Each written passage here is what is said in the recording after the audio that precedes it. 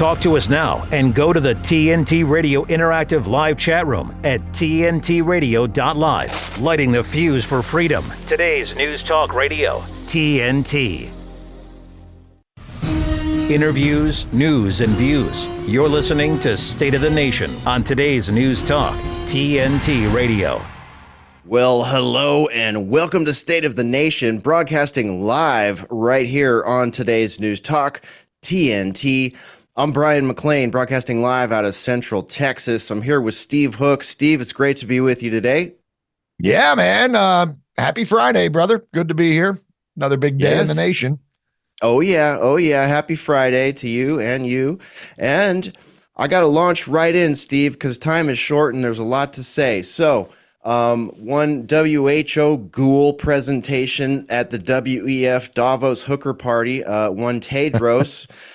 He was there to say that based on their lessons learned from COVID, they're going to be better prepared for Pandemic X, insert variable here, insert computer model here.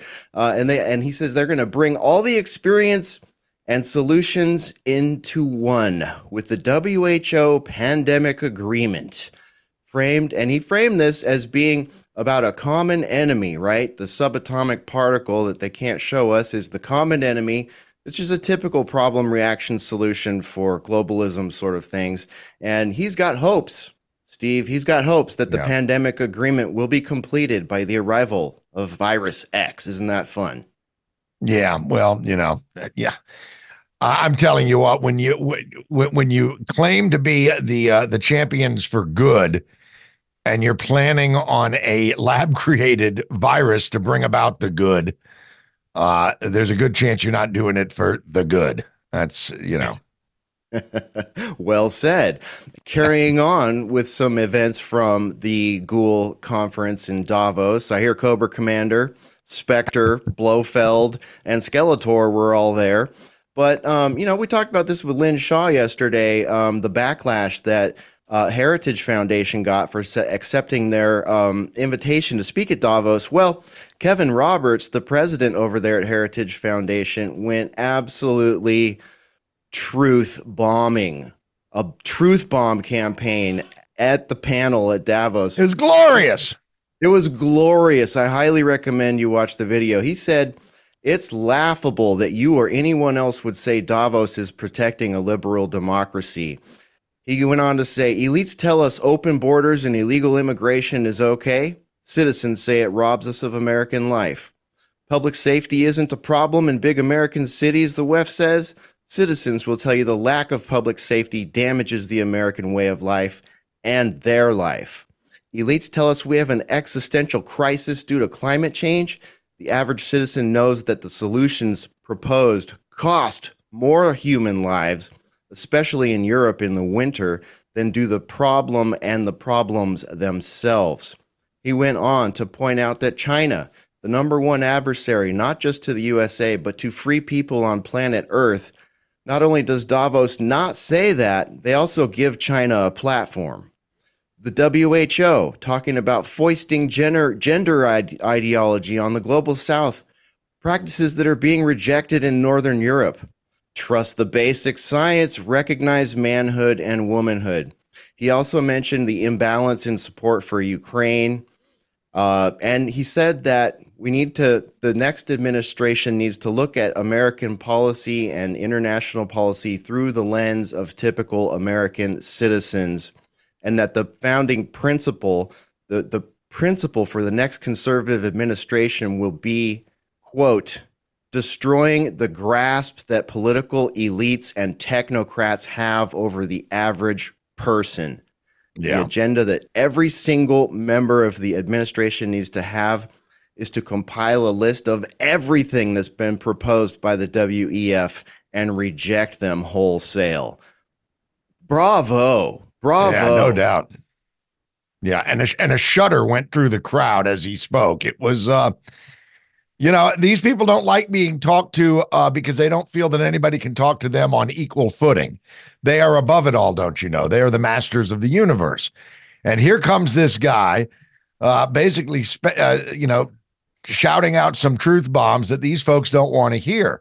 What I found so amazing about that video that you posted and just these conferences in Davos in general is the smug arrogance with which they're always delivered from the podium.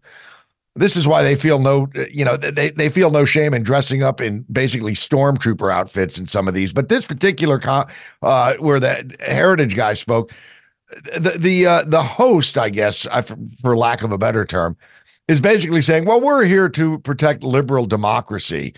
And when we talk about Donald Trump, and he immediately brings up Donald Trump, and he goes, and Trump's promised vendetta and recrimination. And is this really, I mean, this is not, and I'm like, they're ignoring 5 years of them going after Donald Trump with recrimination and loads of vendetta. I mean, he had the temerity to stop Hillary Clinton. So they went after him with all kinds of vendettas. They still are to this very day. And yet this is lost on the super brains at Davos. It's pretty startling. Yeah, it really is. Well, I don't know what to say other than State of the Nation and TNT tip their hats to Heritage President Kevin Roberts for that, as well as many free people around the world who saw that. That was an absolutely awesome appearance. And if you're one of those people that trolled Heritage for accepting the invite, it's time to eat your words now. He went there and he said exactly what you or I would have said. Now, don't miss out on a thing. Be sure and download the TNT app from either the Apple App Store or Google Play so you can easily listen live to us anywhere, anytime. That app is available right now to download, and it's awesome. You have access to the episodes and the chat in there as well. And we'll keep you up to speed on TNT. The facts, no spin or agenda. Enough with the lies. We need the facts. This is today's News Talk Radio, TNT. Okay, you're watching State of the Nation on today's News Talk, and we're very happy to welcome, well, one of our cohorts, one of our partners in crime, if you will. I was very happy and honored to be on Timbo's program yesterday. I'm talking about the great Timothy Shea from The Reckoning with Timothy Shea right here on TNT. Hello, Timothy. How are you, brother? It's good to see you again. Happy Friday, my friend.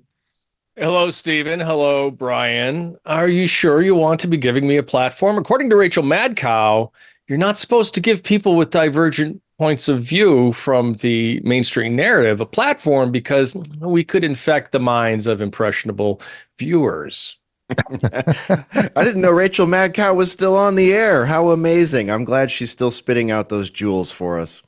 You know, I caught a podcast from our good friend in England, and people will discount him at their peril. He has a very theatrical presentation, and if you listen to what he said, if you saw a transcript, you'd be like, wow, who's this guy using such big words? He's very facile. They've tried to diss him to his face, and he's completely put them in their place. And he ran a clip of Rachel saying on Tuesday, melting down. Donald Trump lives in these people's heads rent-free. And I'm talking, for those that don't know, I'm talking, of course, about the great Russell Brand. She said on Tuesday, we will not be carrying the winner of the Iowa caucus, right? Like his name was Voldemort. She couldn't even say it. We will not be carrying the acceptance speech from the winner of the Iowa caucuses because we don't want to be responsible for broadcasting misinformation. This is the same media of which Time Magazine's part of. And Time Magazine made Hitler and Joe Stalin and Mao their man of the year. So give me a break with the not wanting to provide a platform.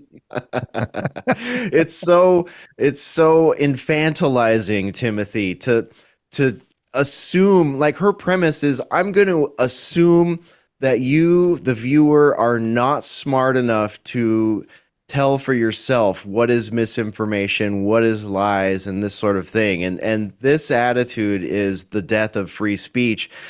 Throughout history, anytime we look back at a government that's media got overtaken, where the politicians and the media, and, you know, to include Hollywood entertainment media, all start saying that is the first brick. Well, we're many bricks into the golden brick road of censorship and technocracy.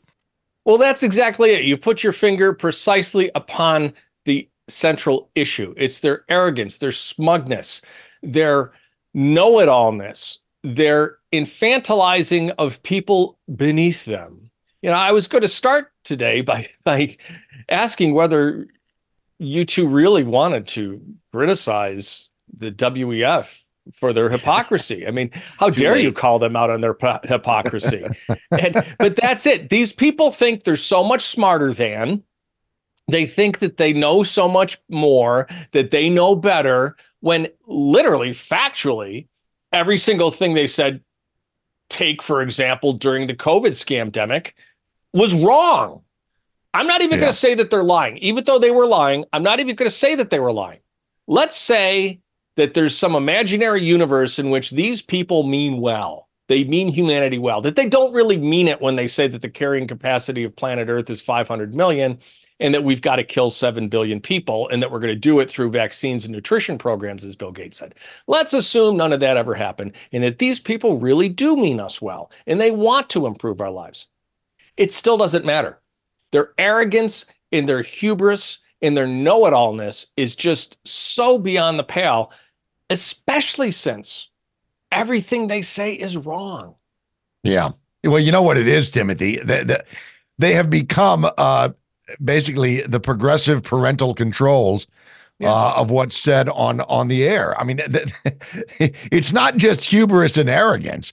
It's this gatekeeper mentality. I mean, I remember years ago when Chuck Todd, back when he was still hosting Meet the Press, said, we won't even have a scientist on that will debate the other side of climate change. That argument is settled. The science is sound. And from that point forward, they never talked about anything about climate change, except from the perspective that the gatekeepers themselves were ready to deliver. It is infantilization. And unfortunately for them, they're talking to a bunch of grownups that are looking at them like, what the living hell are you talking about? This is nonsense. Exactly. And people with their own agency, people that are sui generis and don't like being told what to do by a bunch of zipperheads. This is how bad it is. Ronald Reagan referred to it as the nanny state. He dubbed it the nanny state, 40 years ago, and he was spot on. In response to the argument that the science is settled, I always reply, yeah, that's what the Newtonian physicists thought too, until some failed Swiss patent clerk named Albert Einstein came along with a pencil and a piece of paper and an equation that turned the world upside down. Yeah, exactly right. Yeah. Timothy, I mentioned it in the lead in there, but what about Tedros getting a platform up there and talking about how they want to bring, the WHO wants to bring all the lessons learned from COVID? Which lessons are we talking about, considering the voices that have been shut down that you guys are speaking about here? Same thing happened there. Totally shut down and deplatformed, demonetized, depersoned, debanked in some cases. People, that scientists, doctors that had other opinions. And he says they want to bring the lessons learned, which are, I assume, masks are great, social distancing is great, violating people's civil rights is great, and they want to bring that to disease X. I mean, they're just telling us that this is coming. Yeah, I don't know about you guys, but I only learned one lesson during COVID. And that's that all these government officials, these doctors, these medical journals, these boards of medicine, these governors, everybody behind violating our rights and killing us, they need to be, at the very least, imprisoned for life. But I would prefer to see them face the ultimate penalty for genocide, because that's exactly what they did. Yep. Yeah. And of course, as we all know, the path to hell is paved in good intentions. And I'm not even so sure their intentions were good. That's what I'm saying. That's a cartoon cuckoo land to think their intentions are good. I mean, that's for normal people, not ghouls over there that are paving the path to hell with fire brick roads. Yeah, but they're also paving their bank accounts with real gold. So they've got that going for them. God knows Fauci made off with a couple of $100 million. It really is. I mean, we were talking about it yesterday, Hesh, that we're kind of on the knife's edge of where we're going to go, and not just Americans. The Western world in general is basically, we see the plans. The plans are being laid out. If they tell you what they want to do, believe them, because they want to do it. And that's why it was good to see Heritage go over there and put a thumb in their eye. And it was good to see Javier Milei go over there and put a thumb in their eye. Hopefully more and more thumbs go into more and more eyes over there at WEF, but we shall see. You're exactly correct. I love that they did that. And Brian, you're exactly right. The people that criticized Heritage need to eat their words. I will say this, Timbo's rule number 3, acta non verba, right? Deeds, not actions. When people tell you who they are, believe them. If you've got a guy like Klaus Schwab, who's dressing up like Mike Myers in Goldfinger or Goldmember, maybe you ought to think that this guy's a megalomaniac with delusions of grandeur who wants to take over the whole world. Just saying. Yeah. Well, we know where Klaus's family got all their money. His father was a huge industrialist during the Nazi run. So, I mean, I don't know.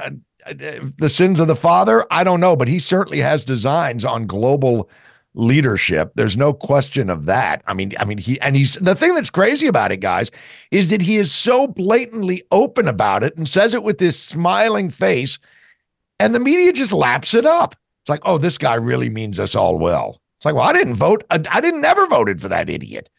And that's why we have to take, not the sins of the father, but the money of the father.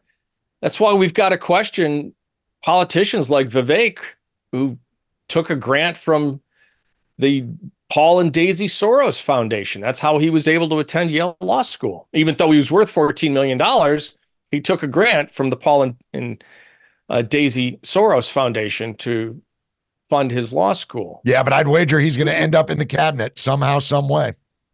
I think you're right. And you heard it here first. I haven't been giving air to this because I don't want to plant the seed in people's minds. But I'm really scared that President Trump is going to name Elise Stefanik as his vice presidential candidate. And I'm telling you, she's in the congressional district right next to ours. She says all the right things. She's been doing some great things, and that's fine. But she was also the co-chair of the Wednesday group, the moderate Republican group, along with my grammar school and high school classmate, John Katko. And we all know how John Katko turned out voting for impeachment. And I like Elise. I would like to keep Elise in Congress. She's doing a great job for the people of her district. I do not want to see her a heartbeat away from the presidency. Christy, no, I'm telling you, that's who it's going to be. Yeah. Well, it could be. But I take your point there, Timbo. We're going to talk in the next segment about Greg Abbott, and, we're very skeptical about some of these characters. And no Doug Burgum either. I saw Doug Burgum on the stage in Iowa, and that scares me. He is a Hollywood hypocrite. Yeah. We can smell these things. We can read the tea leaves, and we're going to continue to do so as we approach the elections this year, Timbo. I want to recommend The Reckoning with Timothy Shea, 6 p.m. Eastern Time, right here on Today's News Talk, Monday through Friday. Timothy, have a great show today, and thanks for joining us on State of the Nation. Thanks, guys. Cheers. All right, this is Today's News Talk, TNT. TNT's Darren Denslow. Yeah, I'm talking about the illness. Actually, that has been doing the rounds. Not have we only seen a mass influx of people waving their COVID tests online. Look, I got a red line. It's like, oh my God, people are still testing. Or people, trying to encourage others to wear their masks. But there has been a talk of a dry cough. There have been doctors coming out saying we've seen loads of cases of that. Have you been suffering from, a bit of cough and flu or cold or COVID? Well, Darren, COVID. I just did my 8th test, I'm just going to keep doing it until I get lines and lines. Why? Well, because work's coming back up, isn't it? Digging deeper with D.D. Denslow on Today's News Talk, TNT.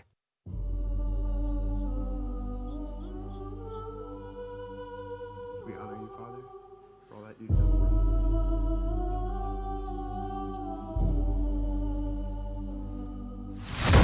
us. Chief Division Counsel and DOJ have approved a no-knock breach. We want the subject to be on display, doing the walk of shame, full visual impact. Any questions? Are we becoming a police state? government told American citizens they couldn't go to church on Sunday. For the first time in my life, I'm saying to myself, am I going to get a knock at the door? FBI warrant, come to the door now! The Patriot Act and FISA were used against Donald Trump. These individuals have commissioned the biggest propaganda play in U.S. history. They don't go after the people that rigged the election. They go after the people that want to find out what the hell happened. We don't need to have a crime. What we need is a person to look at.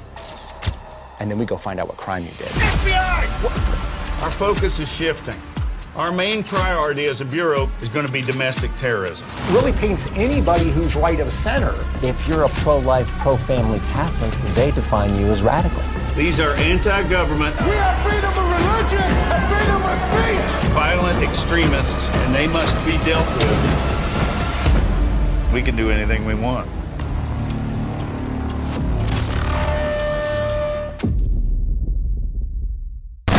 I want to say this, and I'm going to say it just once. This is today's News Talk Radio, TNT. I'm trying to find the seeds and breadcrumb trails of truth as it pertains to Texas Governor Greg Abbott, my governor out here where I live, and his actual role in the southern border crisis. Many Americans think he's a benevolent political actor in this regard.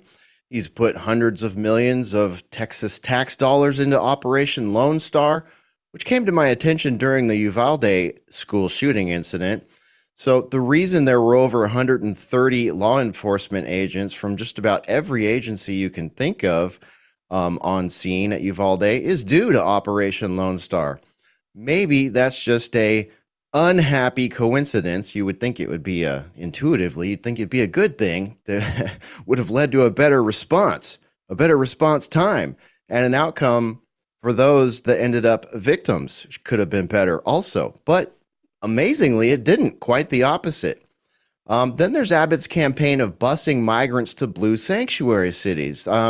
This excites people on the surface who are opposed to unfettered illegal migration into our country. Yet to others, including myself, it looks more like a PR move, a controlled opposition perhaps, a steam valve for a politician who's simply a PR hustler and a great GOP electioneer. And it appears to some Texans and Americans that Abbott is simply another cog in the machinery facilitating a government-sponsored illegal invasion of America and chemical warfare being wrought on America to the tune of 100,000 dead from fentanyl annually. Joining us now to discuss is an independent journalist known as the Truth Hound, Mr. Mark Anderson. Welcome back to State of the Nation. So give us the latest on the border and what you're hearing in your reporting on local opinions of Greg Abbott. And I'm particularly interested in the Eagle Pass sector right now, where there appears to be another PR junket happening, potentially full of statecraft and stagecraft. Mark Anderson, what do you think? This is where statecraft becomes stagecraft. Let me reflect very briefly. I found an old dystopian movie called Treason, made in 1930. Interestingly enough, they had what looked like laptops and what looked like Skype. Very strange. Anyway, it showed a geopolitical rendering, and it said that at that time, the regime had fostered the obliteration of threatening national boundaries to bring about continental federated states. In other words, there'd be no longer any national boundary lines. And this was envisioned in this 1930 movie called Treason. Federated continental-wide states, no national boundaries. Very interesting, and one might think that maybe that's the whole purpose of the so-called uncontrolled migration, they call it. Maybe that's the whole thing, right? But digressing from that, the situation at the border, particularly the Eagle Pass sector, with Eagle Pass being the area of the Texas border where arguably there is the most illegal entries per day, per week, per month. And remember that Texas comprises about 1,200 miles of the 1,900-mile border. So where Texas border fails, the nation's border fails. Whatever additions New Mexico, Arizona, and California might have to the total numbers. But what I'm hearing from what I believe are reliable sources on the ground, and these are people that get their hands dirty. One source had been out there for a long time. He's had to back off a little bit. Another source is out there in the field. I may refrain from using names. We'll see how it goes. What they're saying is that Abbott is throwing the fight, that he doesn't appear to be serious, that he appears to be playing into the hands of the traffickers and the globalists by hook or crook, wittingly, unwittingly. And the evidence, for example, is there's this announcement floating around that the Texas State Guard and the DPS or the state police won't allow the federales into a approximately 2.5 mile stretch of the Eagle Pass sector because there's this so-called standoff or tension between state and federal officials. Therefore, the state officials look more heroic. They don't want to deal with the feds anymore. The feds are cutting their concertina wire. The feds are getting in the way. Joe Biden is the problem, not Greg Abbott. Well, my source on the ground says he witnessed directly, as did others with him, Texas State Guard handing over the people they capture over to the U.S. Federal Border Patrol and Customs and Border Protection, or CBP, under dark of night mainly. So that would then mean that those captured illegals would go on the Federal Express all over the country, which is what we're told Abbott is trying to prevent. And as you mentioned, Brian, this stunt or GOP-oriented political stunt whereby early on Abbott started shipping a lot of these excess illegals to New York and various other states to show them what it's like to deal with this outpouring of illegal entries. Yeah, that sounds good. It sounds like a gotcha toward Biden and his regime, right? But what that really is, I mean, back up and look at it. It still means they're being sent inland without a court trial. Supposedly they have court dates. We have no verification of the reality of that. And they're still being spread out all over the country. And Abbott simply makes it look good, one might argue, to get back at them Democrats. But the end result is the same. They're not captured. They're not, detained and then largely deported, which is what Abbott is claiming he's pretty much bent on doing. It ain't happening. So, you be the judge out there in Radio Land. There's just nothing Abbott has done, according to my sources, that has convinced them that he's the border hero that he claims to be. Mark, listen, we're going to, it's good to have you back on the show, my friend. We're going to take a real quick headline, but when we get back, I want to address that because, I mean, I know that both of you are kind of soured on Abbott. I get it. I'd certainly get it. Knowing this stuff that many of us don't know what Abbott's doing behind the scenes. You guys seem to be a little bit closer to that story. That said, is it backfiring on them? Let's take a break. Got to do a headline. We'll come back and we'll get your take on that. You're watching State of the Nation on today's News Talk, TNT. Turn on the news. News flash. TNT Radio News. For TNT, this is James O'Neill. The Houthi rebels in Yemen have openly stated their intention to directly confront the United States, vowing to continue their attacks on ships in the Red Sea until the blockade of Gaza by Israel is lifted. A hearing has been set for February 15th by a Georgia judge to examine claims made against Fulton County District Attorney Fannie Willis and her chief prosecutor Nathan Wade, related to their involvement in the Donald Trump election interference case. On air and on the app. I listen on the app. Stay up to date around the clock. I listen, therefore I know. Today's News Talk Radio, TNT. Okay, you're back with State of the Nation on TNT, and we're talking to Mark Anderson and specifically focusing in on the border crisis. And Abbott, is he basically just doing stagecraft for statecraft? I don't disagree that there's probably a lot of that going on, and I have no doubt that he's wheeling and dealing behind the scenes and probably doing things that most Americans don't think that or think that he shouldn't be doing, because he does come across as like, oh, well, he's really showing it to those blue states, Mark. So I get your point. But at the end of the day, as we saw at the Iowa caucuses, this is top of people's mind when they go to the polling stations now, is this illegal immigration crisis. And I don't know that it would have been top of mind had it not been for these mass bus loads. But if I'm going to give credit to anybody for that, I would say the one that really, really got them going nuts was Ron DeSantis down in Florida when he sent the bus load to wherever the hell, Martha's Vineyard. And as soon as they realized these guys didn't have leaf blowers on their backs and they weren't carrying weed eaters, they got them off the island within 24 hours. So maybe this is backfiring on them in that people are seeing it saying, no, this is not in my name. Bunch of NIMBYs all of a sudden. These sanctuary cities are becoming not in my backyard types, huh?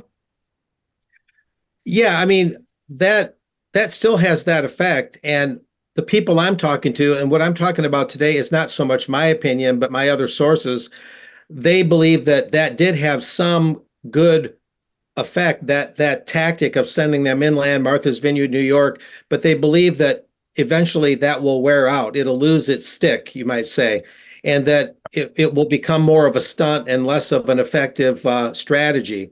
So they're saying, just how long will this go on? Busload after busload. Okay, you've made your point. The critics of Abbott are saying, now we've got to get serious because the numbers coming into Eagle Pass are so tremendously high that we don't really have time for stunts and political strategies anymore like that, even though they have been effective to a degree in the way you indicated. So they're just saying that currency will soon run out, it'll soon lose its effect. And we need to think broader and deeper on this because of the sheer numbers. Do we have a border? Are we going to actually enforce the border and make it real or not? The people that live along there, one of the main things they say is they would take Abbott more seriously if he did one thing. If he got the sheriffs to deputize, or if he himself deputized lots of concerned citizens in the border counties and others who want to take part, and get them in a posse of sorts to supplement the DPS and the state National Guard, and to get serious about repelling and laying the groundwork for, we cannot allow any more people into this country based on sheer numbers. We don't hate immigrants. We don't want men, women, and children to come to harm. But there's a lot of mainly men coming over in many instances who are between 18 and let's just say 35. There's some security concerns there. There's the blending in of not just traffickers, but cartel operations. The cartels are having a really good life right now. Things are going really well for them at that border. That open border facilitates their market. So that's what people want to see. They want to see a posse, maybe by the border sheriff, certainly Abbott involved, and then they would believe more deeply, or at least they'd believe at all, that Abbott is really serious about this, and he's not just a Bush boy, as some call him. Yeah. Well, Mark, I want to throw one other border-related incident at you, and we got about 3.5 minutes left, so if there's time, if you could leave just a smidge of space, I have a Davos question as well, but I saw an incident out of San Antonio where a citizen journalist approached a couple of San Antonio PDs who were manning a station that was processing migrants. And they went up to him and he said, "Hey, are you guys on duty?" And they said, "No, this is extra work." And then there are two officers here. And the other officer said, "Say no comment from here on." And he started asking them, he said, "So who's paying you? Is the police department paying you, or is it the NGOs? Because we know it's the NGOs that are paying you." So, he got in this long discussion and basically, did a pretty good job of outing the fact that police officers are showing up in uniform, in cruisers to man some of these stations and not being paid by tax dollars. So using their police authority as another arm of the government supporting these activities. Any thoughts on that, or final thoughts on the border? Well, my quick thought on that is if they're taking private money but showing up in their police taxpayer-supplied uniforms, using their taxpayer-supplied cruisers, weapons, etc., that's a huge conflict of interest. I mean, in terms of how civic government is supposed to act, they would be acting or enforcing the law in any way outside their authority because they're no longer on the public dime. So they're no longer working for the public. So that should be a non-starter. That whole thing should be broken up and dismissed out of hand. What else can you say? That's just fundamentally wrong. Yeah, and he was threatened with arrest too if he didn't cross the street. And with regards to Davos, quickly here, we got about a couple minutes left. We saw Tedros there from the WHO, and he was pitching the pandemic agreement and talking about disease X coming. Talking about the lessons learned from COVID and how if pandemic agreement is signed before disease X arrives, that we'll know exactly what to do and how to treat it. And by that, I assume he means masks, mRNA mandates, and the whole 6 feet that doesn't, just appeared in our culture, according to Fauci. Any thoughts on his appearance at Davos and any updates on the pandemic agreement? Well, they're shooting for that May 27 deadline of the WHO and its big annual summit to try and sew that up. So there's about a 4-month window here, but opponents better act fast, because while we worry about the border, rightly so, and many other issues, what's going on in Gaza, et cetera, the thing to not lose sight of is precisely what you're talking about, Brian, because once this is put into place, if it's allowed to be put into place, it's going to be very difficult to get Godzilla out of Tokyo here. This is going to be really difficult to deal with. So it has to be prevented from ever coming into being. And I'm not surprised Tedros is there, but I'm rather alarmed at this. Disease X sounds like Planet X. Does it even really exist, right? It's very, very ambiguous, and it cannot be taken at face value based on what we learned in 2020, 21. So, all hands on deck to prevent that treaty if you're concerned about those issues. Yeah, all hands on deck indeed, Mark. That could be the thing that really ends up kneecapping freedom, because they have a line. The WHO has a line on the gender identity thing. They have a line on the climate thing. They have a big line into the pandemic industrial complex, and they're very excited about disease X. And I don't know about you, Mark, but in 7th grade or whenever that was, when I took Algebra 1, X is a variable. X is a variable, and variables are what they use for their computer models. So they're almost saying the quiet part out loud here. They're letting us know, hey, all we got to do is throw a variable into that COVID computer model and those PCR scams, and we got you again. So, thanks, Mark, for everything that you're doing. We really appreciate you.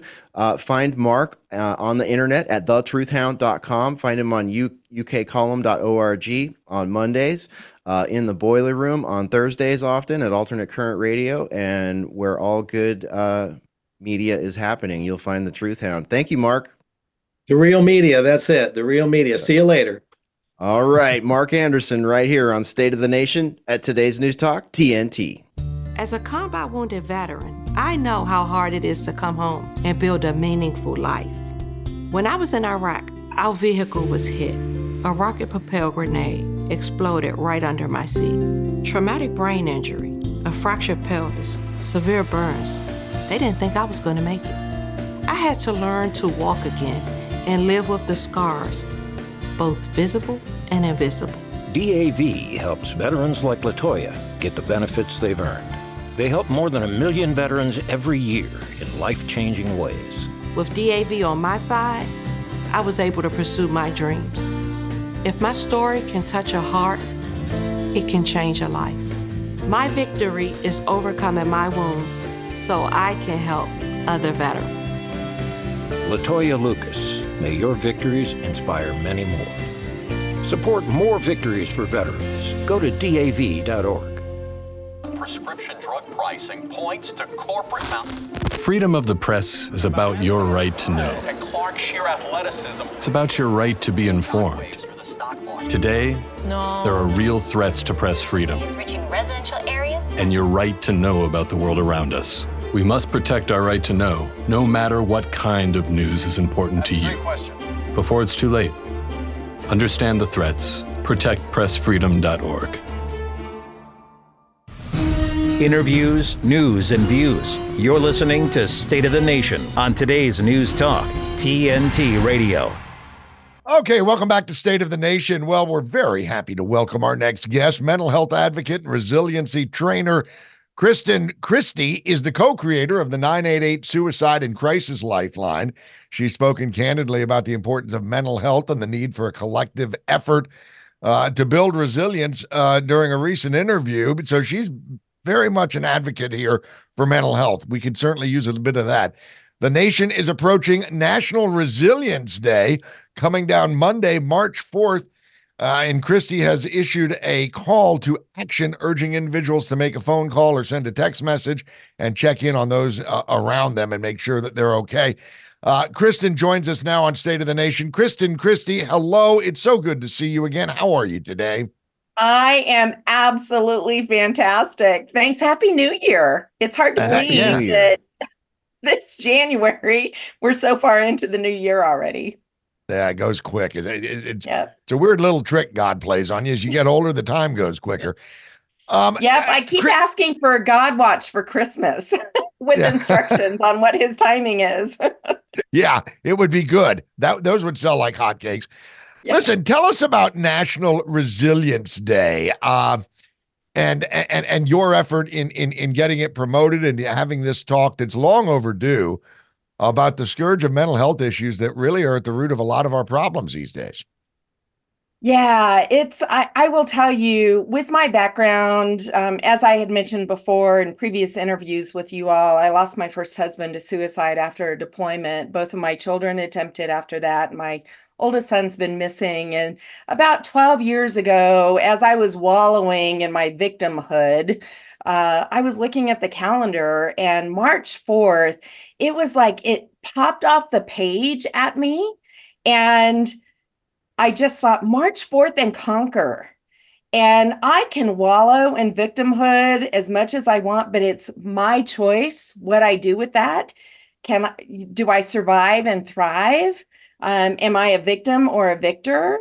And it was amazing how it empowered me, March 4th and conquer, to really get up and do stuff to better my community.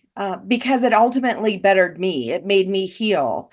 And so for over 10 years, I have been working on National Resilience Day, March 4th. We march forth and conquer our insecurities, our disappointments, our self-limiting belief, which I call the stinking thinking between the ears, and our adversities. And it's a day just to put your feet on the floor when you wake up in the morning, pull your shoulders back, hold your head up high.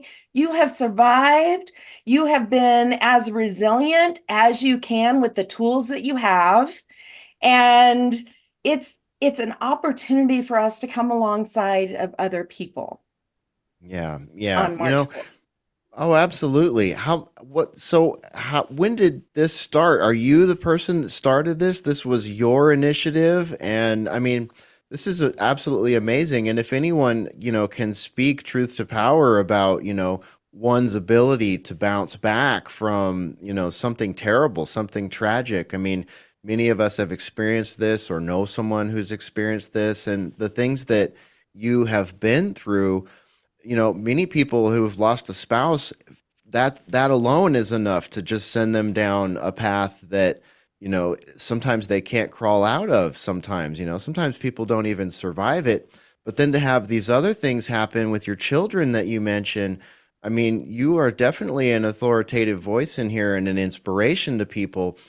How do you communicate this to someone who's been through something similar? Like, how do you tell them about how you were able to, roll yourself out of the bed and start coming up with initiatives like National Resilience Day?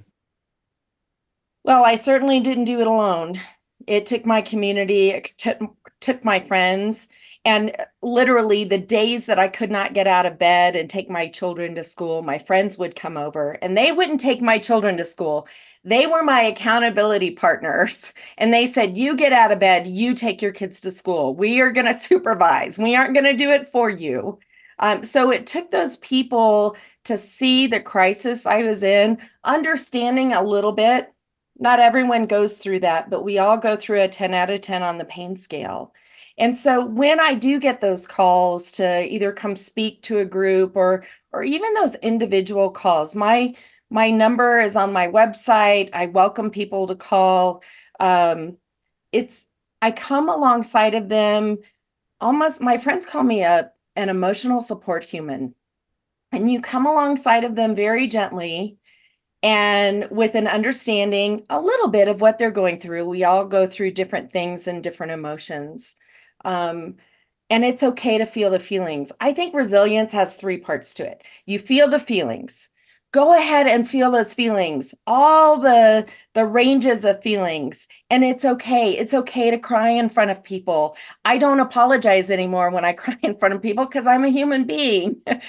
Feel those feelings. And then you bounce back, but you don't want to stay in the same place. When you come back, like Bozo the clown that we used to blow up and he had sand in the bottom of him and he would bounce back, he's in the same spot. I didn't want to be in the same spot. And then I marched forth. And I conquered, and I did it with my army of friends and resources. So March 4th, National Resilience Day, is to really reflect on what have you overcome? How did you overcome it? And how can you share that with other people, whether it's a resource like 988 or some other resources. We have so many nonprofits available to us. To share that with someone else and to make that phone call or that text message to someone to say, hey, I was thinking of you today, or I've noticed you've been a little off lately. Is there something I can do to help you? And maybe it's just listening. Yeah. Well, That's I must say, Kristen, I'm curious as to what your take is. We've seen in this country, and frankly in Europe, it's probably even further along than we are here in the States, of this kind of getting away from faith. We've embraced a secular notion of our existence, of science, of everything, and therefore it seems like the natural reaction to that is, well, if science can explain everything, we don't need God. Let's get God out of school. Let's get God out of the public square. Let's get God. And I'm telling you, and I'm not trying to proselytize here or anything. That's not what I'm about. But I think that there have been some very obvious problems with that. And I think mental health issues are, you see a lot of that. If you don't have faith in anything other than yourself, and then you've lost faith in yourself, where do you turn? I mean, so do you think that the encroaching secularism that we see everywhere, is that playing a role in some of these? Because I mean, obviously we've been a lot of wars, a lot of vets out there that are suffering, but I would think faith would be a pretty big help in this regard. Am I right? For me, absolutely. And I do think, personal perception and thoughts is I would like to see more people coming back to their faith. I have noticed, and I did the same thing in college. I didn't go to church when I was in college. There's a time where I went away from the religion part, if you will, and even my faith. But now to come back, I am a strong believer in the power of prayer, the power of community, the power of believing in something bigger than yourself. For me, it's Jesus Christ, our Savior, that has helped me get through. The foundation of faith has helped me get through and prepare for what is coming in life. There's a saying, life is a tough teacher. We get the test first and then we learn the lesson. And God wants what's best for us. So when we get that no, or we don't get that promotion, or in the military, the assignment that we want, guess because there's something better out there for us. And it's our time to experience it. And so when those who feel hopelessness and loneliness and they just feel like a way out is to take their own life, it breaks my heart that I wish someone could come breathe life into their life, breathe light into their world, into their darkness, and just be with them. Because just like the perfume, right? I want to walk into the room and people say, she has something I want. Well, let me tell you about my faith in Jesus Christ and God our Father. That is what has gotten me through.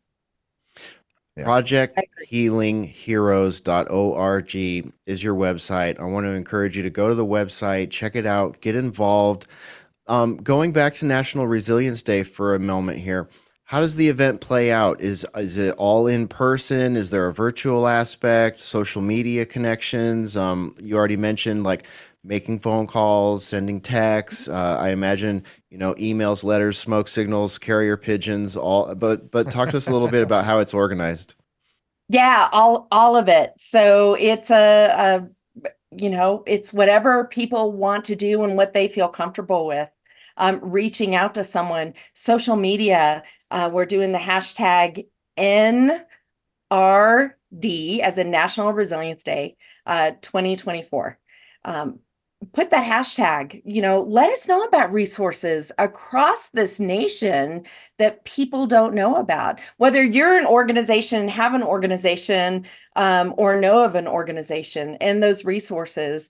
And make sure to call or text someone. It's very personal and intimate, if you will. I have tried to get National Resilience Day as an executive order. Unfortunately, it was in 2020. We all know what happened then. So they were a little distracted, but it's really whatever people want to make it. I do have organizations that have resource fairs that day, and people bring canned food and they carry it because it's heavy, just like those emotions in life. And then every time they reach a table and learn about a resource, they drop off a can of food and they pick up a brochure or put that number in their phone.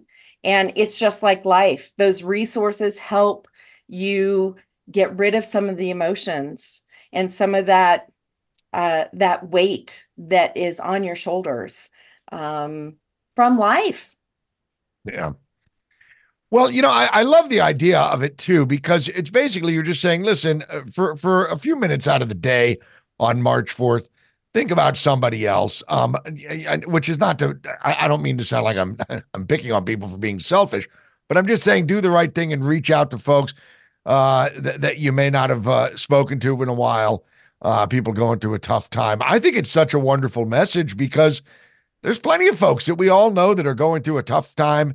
And sometimes that makes people feel like, God, the weight of the world is on my shoulders and nobody seems to give a darn. And reaching out to those folks can be a big help and a big boost. And it helps everybody, doesn't it? It doesn't just help the person you're calling, kind of helps you feel a little bit better about yourself, no? Did you see my face as I was talking about it? I mean, it's just I feel like my face is going to split open from smiling so much. But I think of every morning I text 2 people randomly out of my contact list, and it just makes me feel so wonderful, even if they don't reach back out. But I can only imagine how they feel. I hope that they feel seen, that they feel like they aren't alone. It's just something I'm so passionate about, to come alongside of just one person, and it multiplies.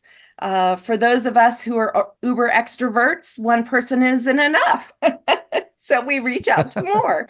But it's, for me, March 4th is so important. I actually got married on March 4th. Now, I didn't think it through because I'm usually not home on March 4th. Organizations usually have me out. But this year will be 10 years with my new groom, Sean. But that's how passionate I am about this one day.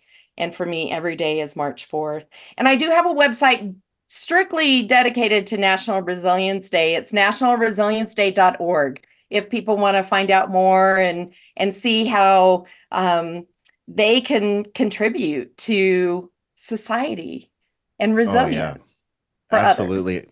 Okay, nationalresilienceday.org and Project Protect Healing Heroes. Yep, I'm on their board. .org. Okay, excellent. Yep. And of course, you're also, we mentioned it last time you were on here, we talked about it a bit. You're also the co-creator of the 988 Suicide and Crisis Helpline. Lifeline there, so that's available to everybody with 3 touches on the phone. That's a huge win for society right there. We got about a minute left here, and when you were talking about setting the cans down and picking up a brochure, it made me think about the symbology of that, because I've heard it said before, I don't remember who the quote came from, but I've heard it said before that our negative emotions are like a bag of bricks, So if you're carrying around guilt, if you're carrying around resentment and remorse, you can literally choose to set that heavy bag down. So I like that, and I'll take your thoughts on that in our final minute here. Yes, I absolutely agree with that. We have a negativity bias just as human beings. We concentrate more on the negative than the positive. And there's research that says for every negative comment or negative thought in the stinking thinking, it takes 3 to 7 positive thoughts, positive affirmations to negate that one negative thought. So in the mornings, the first thing I do is I write my gratitude journal, because I have to focus on what I'm grateful for. And before I lay my head down on my pillow, I write in my gratitude journal. For me, that helps me get on the right path of gratitude and those positive feelings. But if you think of the emotional baggage, right? Let's get rid of the emotional baggage as much as we can and help each other do that. There you go. All right. PHH_resilience on X.com. NationalResilienceDay.org. Thank you, Kristen Christy, for joining us on State of the Nation. Stay tuned. We'll be right back after top of the hour headlines with TNT.